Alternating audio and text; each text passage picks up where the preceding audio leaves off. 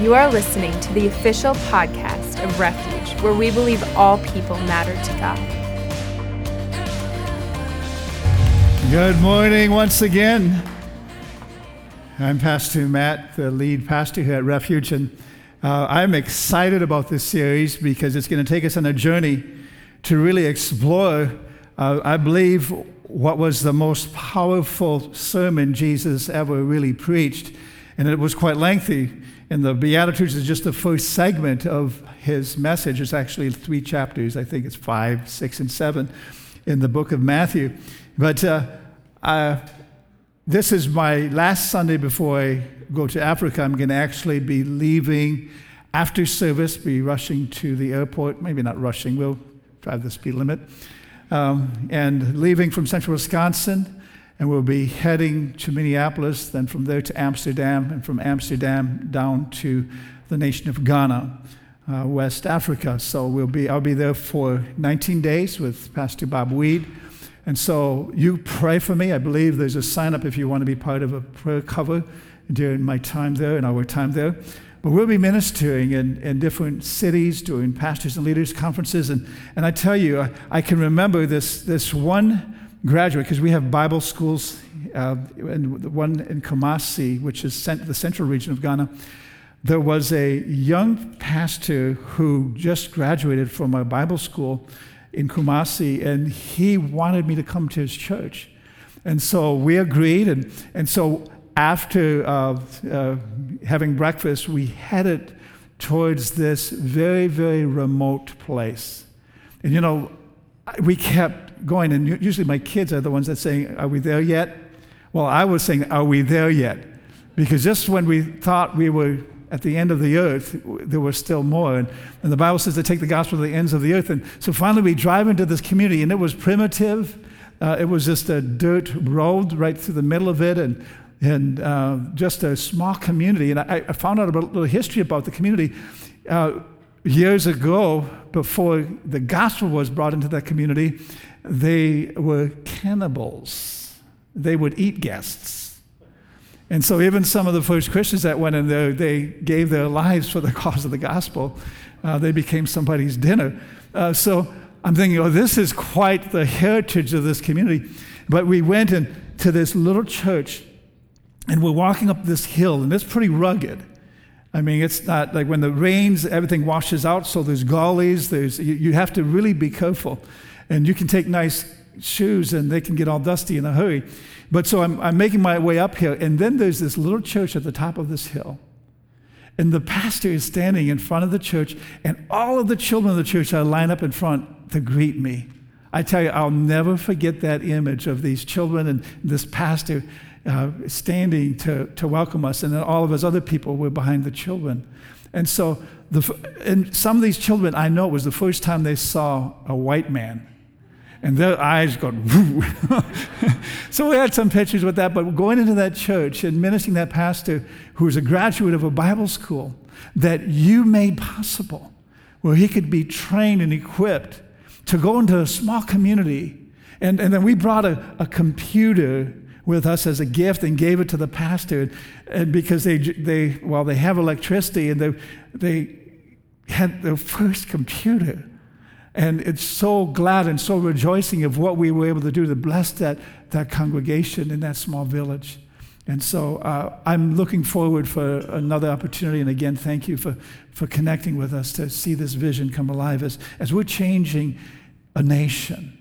Through the teaching, preaching of the word, as the word goes out, communities are being impacted by these young pastors and ministers that are being graduating from our Bible school. So we'll be doing graduation services and ordination services as we send more out to preach the gospel of Jesus Christ in Ghana. So I do have a piece of humor this morning, but I think we should pray first. Father, we honor you and we thank you for the ministry of your word. I thank you for this body of believers, and that we, Father, can be tuned into you this morning and to hear your voice and hear your word. I thank you for the Spirit of God that gives us insight, understanding, and revelation to the truth that we're going to be, Father, unveiling and discussing in this message. In Jesus' name, we give you praise. Amen. So the story goes, there were two friends that were sitting on the front porch, and they were just talking about life.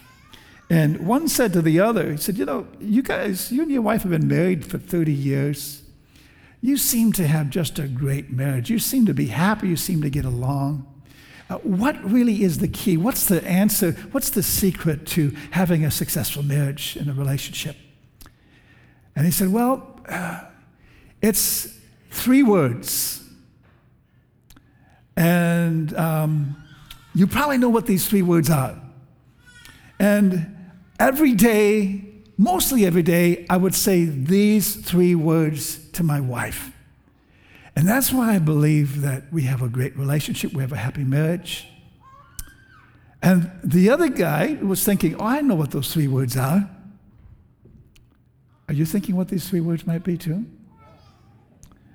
But before he could say what he thought the 3 words were, the guy said, the 3 words that I say every day is, I was wrong. Now, most of you thought he was going to say, I love you. But, let me just talk about that, because it's so difficult to admit that we're wrong when we're wrong. Because we don't want to be wrong. We want to be right. And so that's a challenging thing, because it takes humility to admit that you're wrong. But yet, that puts you in a position where you can change and grow. So be willing to admit that you're wrong when you're wrong. You don't always have to be right. But some people live where they have to be right. They have to live perfect. But yet, they miss it from time to time. They're wrong, and they have issues and challenges. So this sermon about the Beatitudes, and we're going to look at the first one today, but we're going to kind of give you a scope or a backdrop of this whole teaching by Jesus. And we realize that in the teaching of the Beatitudes, it's called the Sermon on the Mount. And in this backdrop, this is where Jesus is teaching how we are to live our lives. He identifies what's important in God's sight. In fact, the Sermon on the Mount emphasizes his teaching on ethical behavior, how you're supposed to act. And we see this actually in the Sermon on the Mount. It spans 3 chapters, as I said, chapter 5 through 7. It takes place early in Jesus' earthly ministry, after he was baptized by John the Baptist. This Sermon on the Mount was preached. It was actually preached in Galilee on a small mountain. It's really more like a hill. And it's actually on the north shore of the Sea of Galilee. In fact, it's one of my favorite places in Israel. I've been to Israel twice, and both times we went to where Jesus preached the Sermon on the Mount. And as I stood in that area, on the north shore of the Sea of Galilee, I just tried to envision the multitude of people sitting on that hill and Jesus standing. And what was interesting, where he was standing and how the mountain was laid out, or the hill was laid out, his voice would project. And so we even tested that to see how our voice projected in that particular area. See, Jesus didn't have a PA system, so he used the natural land and surroundings to be able to amplify his voice, and so it must have worked. But and so the sermon is the longest recorded teaching of Jesus in the New Testament. And he begins the Sermon on the Mount with the Beatitudes. And so that is important to know what comes first. And so we want to look at that scripture. If you turn to Matthew chapter 5, and I'm going to be reading from the English Standard Version, and we'll start at verse 1. Matthew chapter 5, verse 1. Seeing the crowds, he went up on the mountain. And when he sat down, his disciples came to him. And he opened his mouth and taught them, saying, Blessed are the poor in spirit, for theirs is the kingdom of heaven. Blessed are those who mourn, for they shall be comforted. Blessed are the meek, for they shall inherit the earth. Blessed are those who hunger and thirst for righteousness, for they shall be satisfied. Blessed are the merciful, for they shall receive mercy. Blessed are the pure in heart, for they shall see God. Blessed are the peacemakers, for they shall be called the sons of God. Blessed are those who are persecuted for righteousness' sake, for theirs is the kingdom of God. Now here we see in this passage 8 Beatitudes. Now, most sources agree that there's 8 Beatitudes. Some claim that there may be 9 because of verses 11 and 12. But really, verses 11 and 12 only elaborate what Jesus said in verse 10. And I'm going to read those 2 verses as well. In verse 11 and 12, it says, "Blessed are you when others revile you and persecute you and utter all kinds of evil against you, falsely on my account. Rejoice and be glad, for your reward is great in heaven. For so they persecuted the prophets who were before you." Now, if I was to come up with a 9th beatitude, you know what it would be? Blessed are the flexible, for they shall not get bent out of shape. Yeah. I told my wife knew I was going to share that, so she was ready for that one. Okay, she just didn't know when it was going to come. But yeah, and it's interesting. I actually, in my research, I looked online about Beatitudes, and I couldn't believe how many people come up with their own Beatitudes. There's a list of all kinds of things people say. But what that tells me is Jesus got people thinking in these declarations and these statements that are so relevant to how we live our lives and what really matters in life. Now, Beatitudes, I want to define this for you and help you understand this word because it's kind of an interesting word. It's actually defined as a condition or statement of blessedness. It is the word for blessed, happy, or fortunate.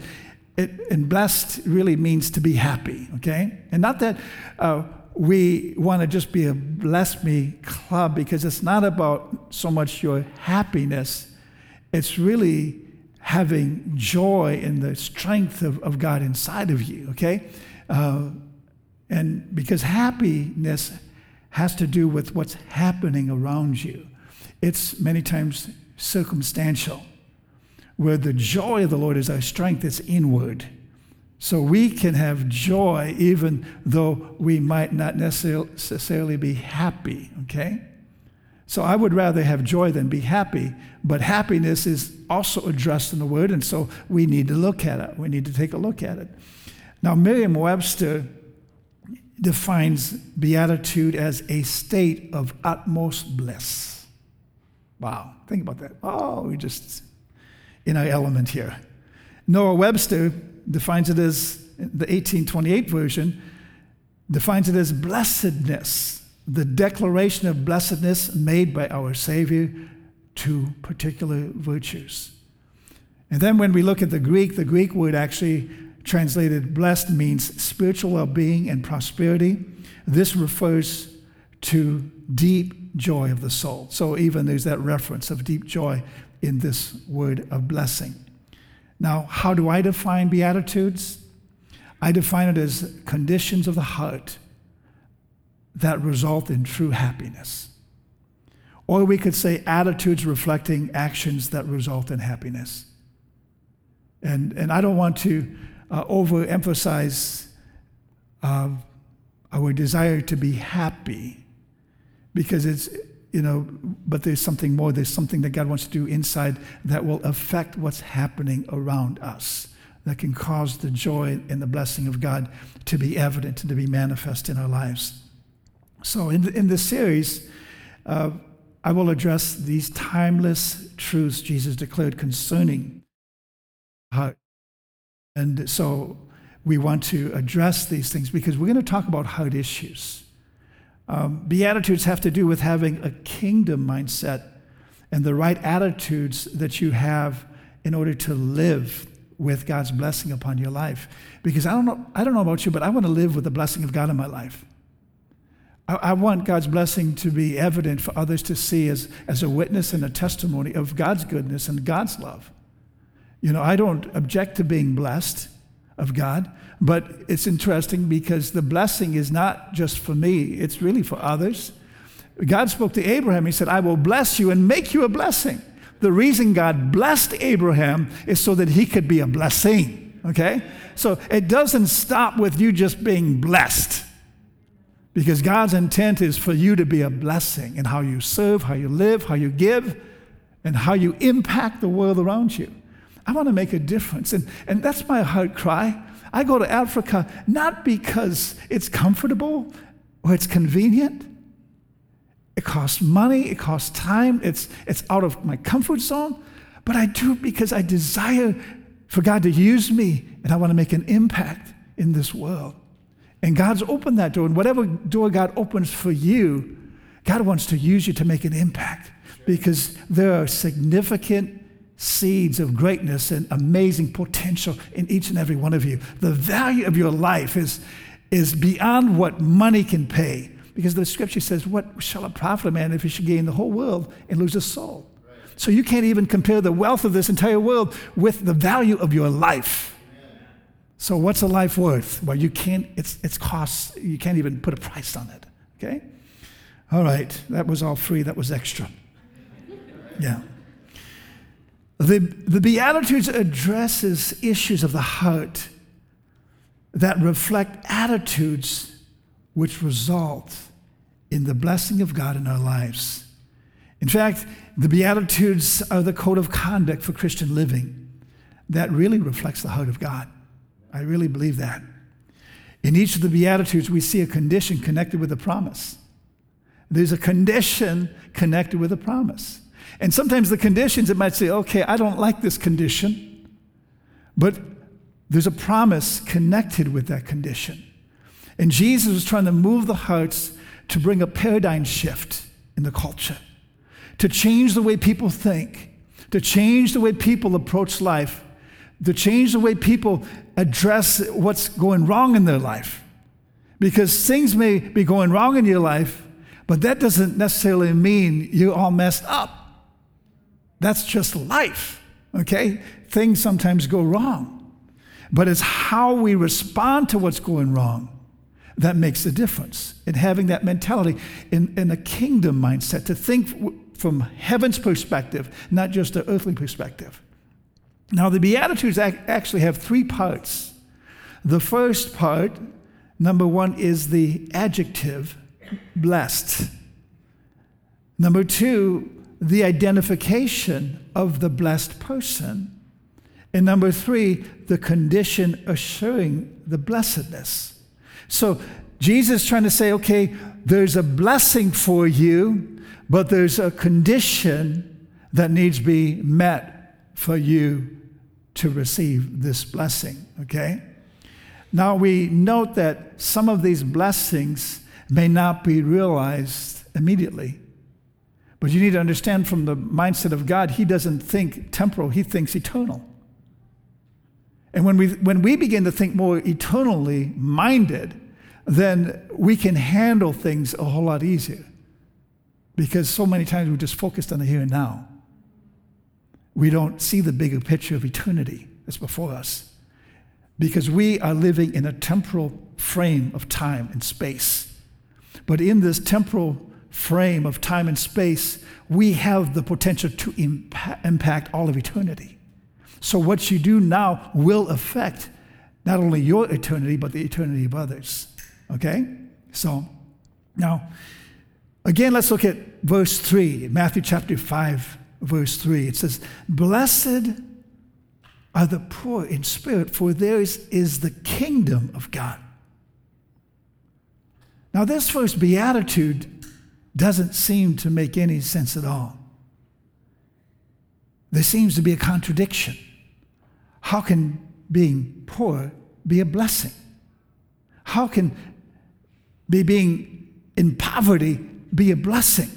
Well, I know from one frame of mind, being in Africa, I've seen the poor blessed.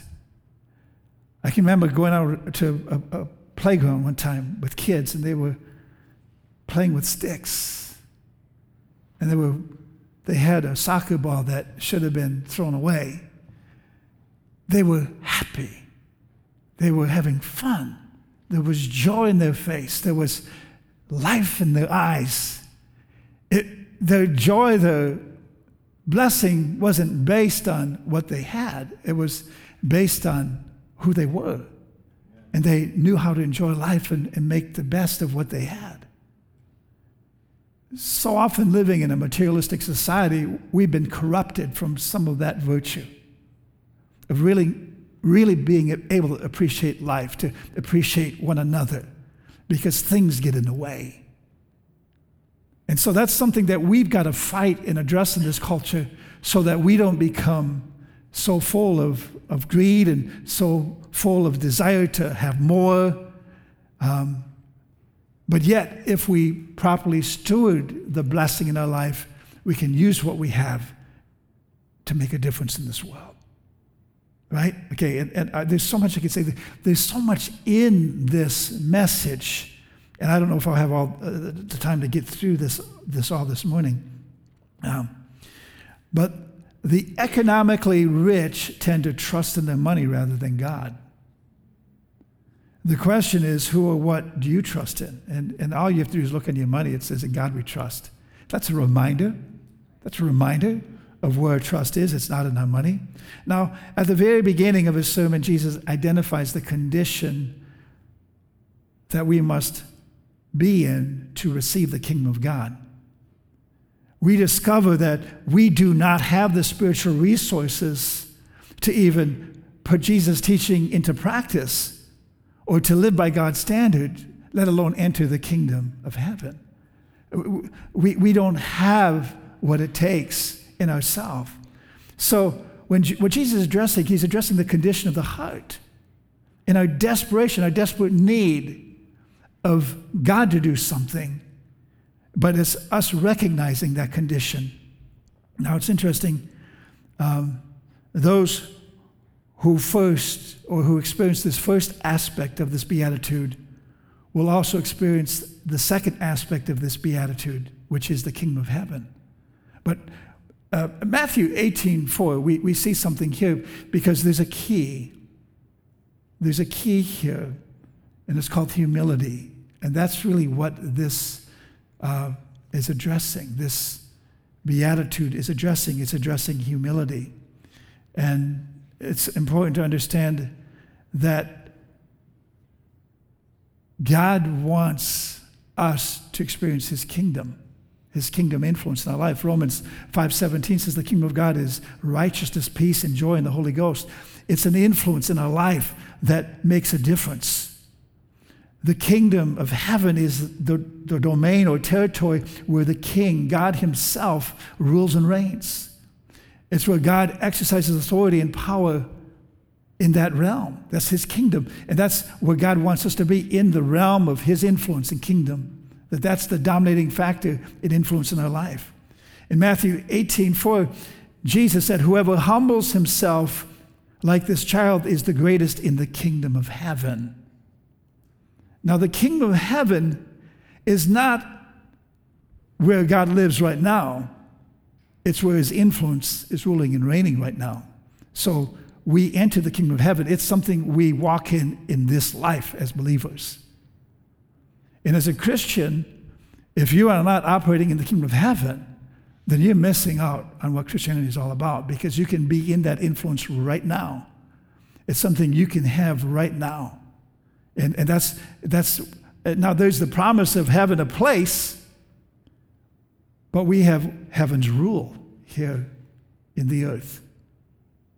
That's why Jesus said, pray, thy kingdom come, thy will be done on earth as is in heaven. God wants heaven's rule to invade the earth so that it's influencing our life, our households, our communities.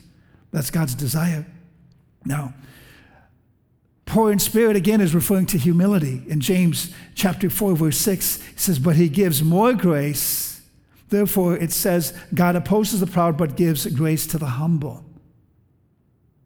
In James 4:10, it says, humble yourselves before the Lord, and he will exalt you.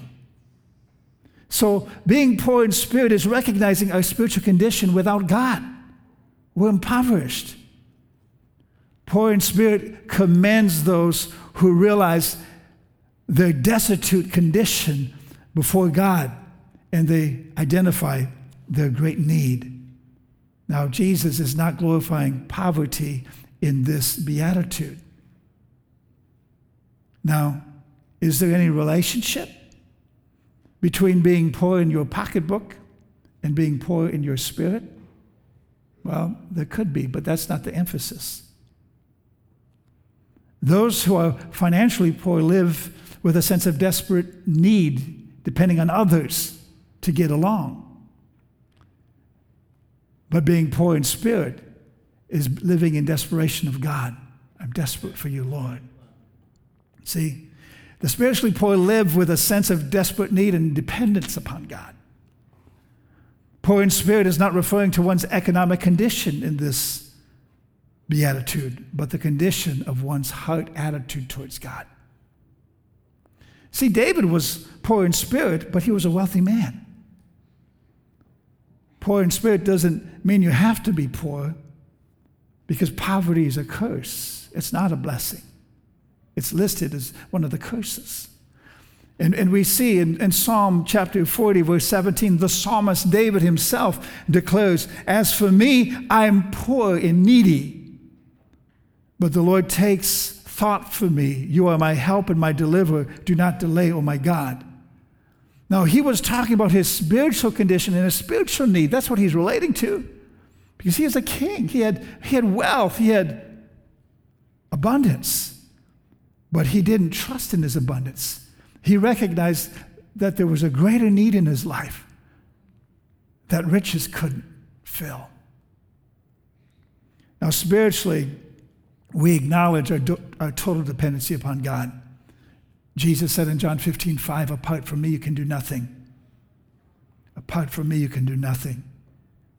In Proverbs 22, verse 4, it says, "The reward for humility and the fear of the Lord is riches, honor, and life." Wow. How did that get in there? So, God wants to bring us into this humble state so that he can truly bring us into a blessed state. Very interesting when we look at this concept. Poverty and spirituality are not synonymous unless you really understand what being poor in spirit really is. It's really being dependent upon God. Amen. It's recognizing, Lord, I can't do this. I can't be who you expect me to be. I need your help. I need your grace. I need your enablement. And so that's where God comes in. When an Apostle Paul, he made the declaration, "I am what I am by the grace of God." It's his enablement helping me to do what I'm supposed to do in this life. I need to share a couple other statements here. Being poor in spirit does not mean you have an inferiority complex or self-hatred. It just means you're humble. And what is humility? Some people have a false concept of what humility is. Some people think this is humility. You can't look anybody in the eye. They have their head down. And you know, that person might be full of shame. But true humility is the ability to receive from God. To receive from God what you don't deserve, what you haven't earned. You know, we deserve hell because of sin. But Jesus offers life through forgiveness of sins. So humility is able to appropriate and receive what God has done for us. Amen. Now, a proud person says, "I don't need God." That's the opposite of humility. Pride is simply resisting God. Because they say, "Oh, I don't need that religion. It's only a crutch. You guys are weak. You need God. I can make it on my own." No, I wouldn't want to be that person. God opposes the proud, but he gives grace to the humble. He gives his enablement to the humble. Now, being poor in spirit is the opposite of arrogant self-confidence, which dominates and rides over other people and treats God as irrelevant. What then characterizes those who are poor in spirit? Let me share with you. Those who are poor in spirit humble themselves before God and receive His grace. Poor in spirit is the personal acknowledgement of our spiritual bankruptcy before God. See, it's like the tax collector standing in the temple before God and beating on his breast and says, God, be merciful to me, for I'm a sinner. That's the poor in spirit. It's an honest confession that without Jesus Christ, we are sinful in our nature and hopelessly lost and hellbound. That's what it means to be poor in spirit. It's an expression of repentance that acknowledges our desperate need for God. See, blessed are those who realize that they are spiritually bankrupt. This beatitude addresses the self-delusion that we are something when we are really in desperate need of God.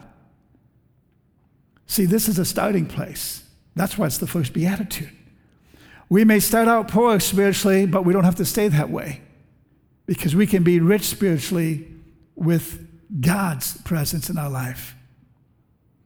So what can we learn from this beatitude? And I have my 3 points. You love my 3 points? Kind of like summing things up here as we come to a close. What can we learn from this beatitude? Number 1, we all come to God in the same condition. We are spiritually bankrupt. We all come to God in the same condition. We are spiritually bankrupt. And number 2, humility is the attitude of the heart necessary to receive from God and enter His kingdom. Humility is the attitude of the heart necessary to receive from God and enter His kingdom. And humility is something you have to do. You have to humble yourself. I can't do that for you. I can pray, I can encourage you to humble yourself. You see, pride is often the only sin that you don't see in yourself. Now, you can see it in others, and others can recognize pride in you before you see it in yourself. It's that subtle. Pride is subtle. We don't think we're proud when we really are. But we must humble ourselves. I make it a daily practice when I go into my prayer time, in my prayer closet, to humble myself before the Lord. Years ago, the Lord dealt with me, and He showed me that every day I fail to humble myself is a day that pride can enter my heart.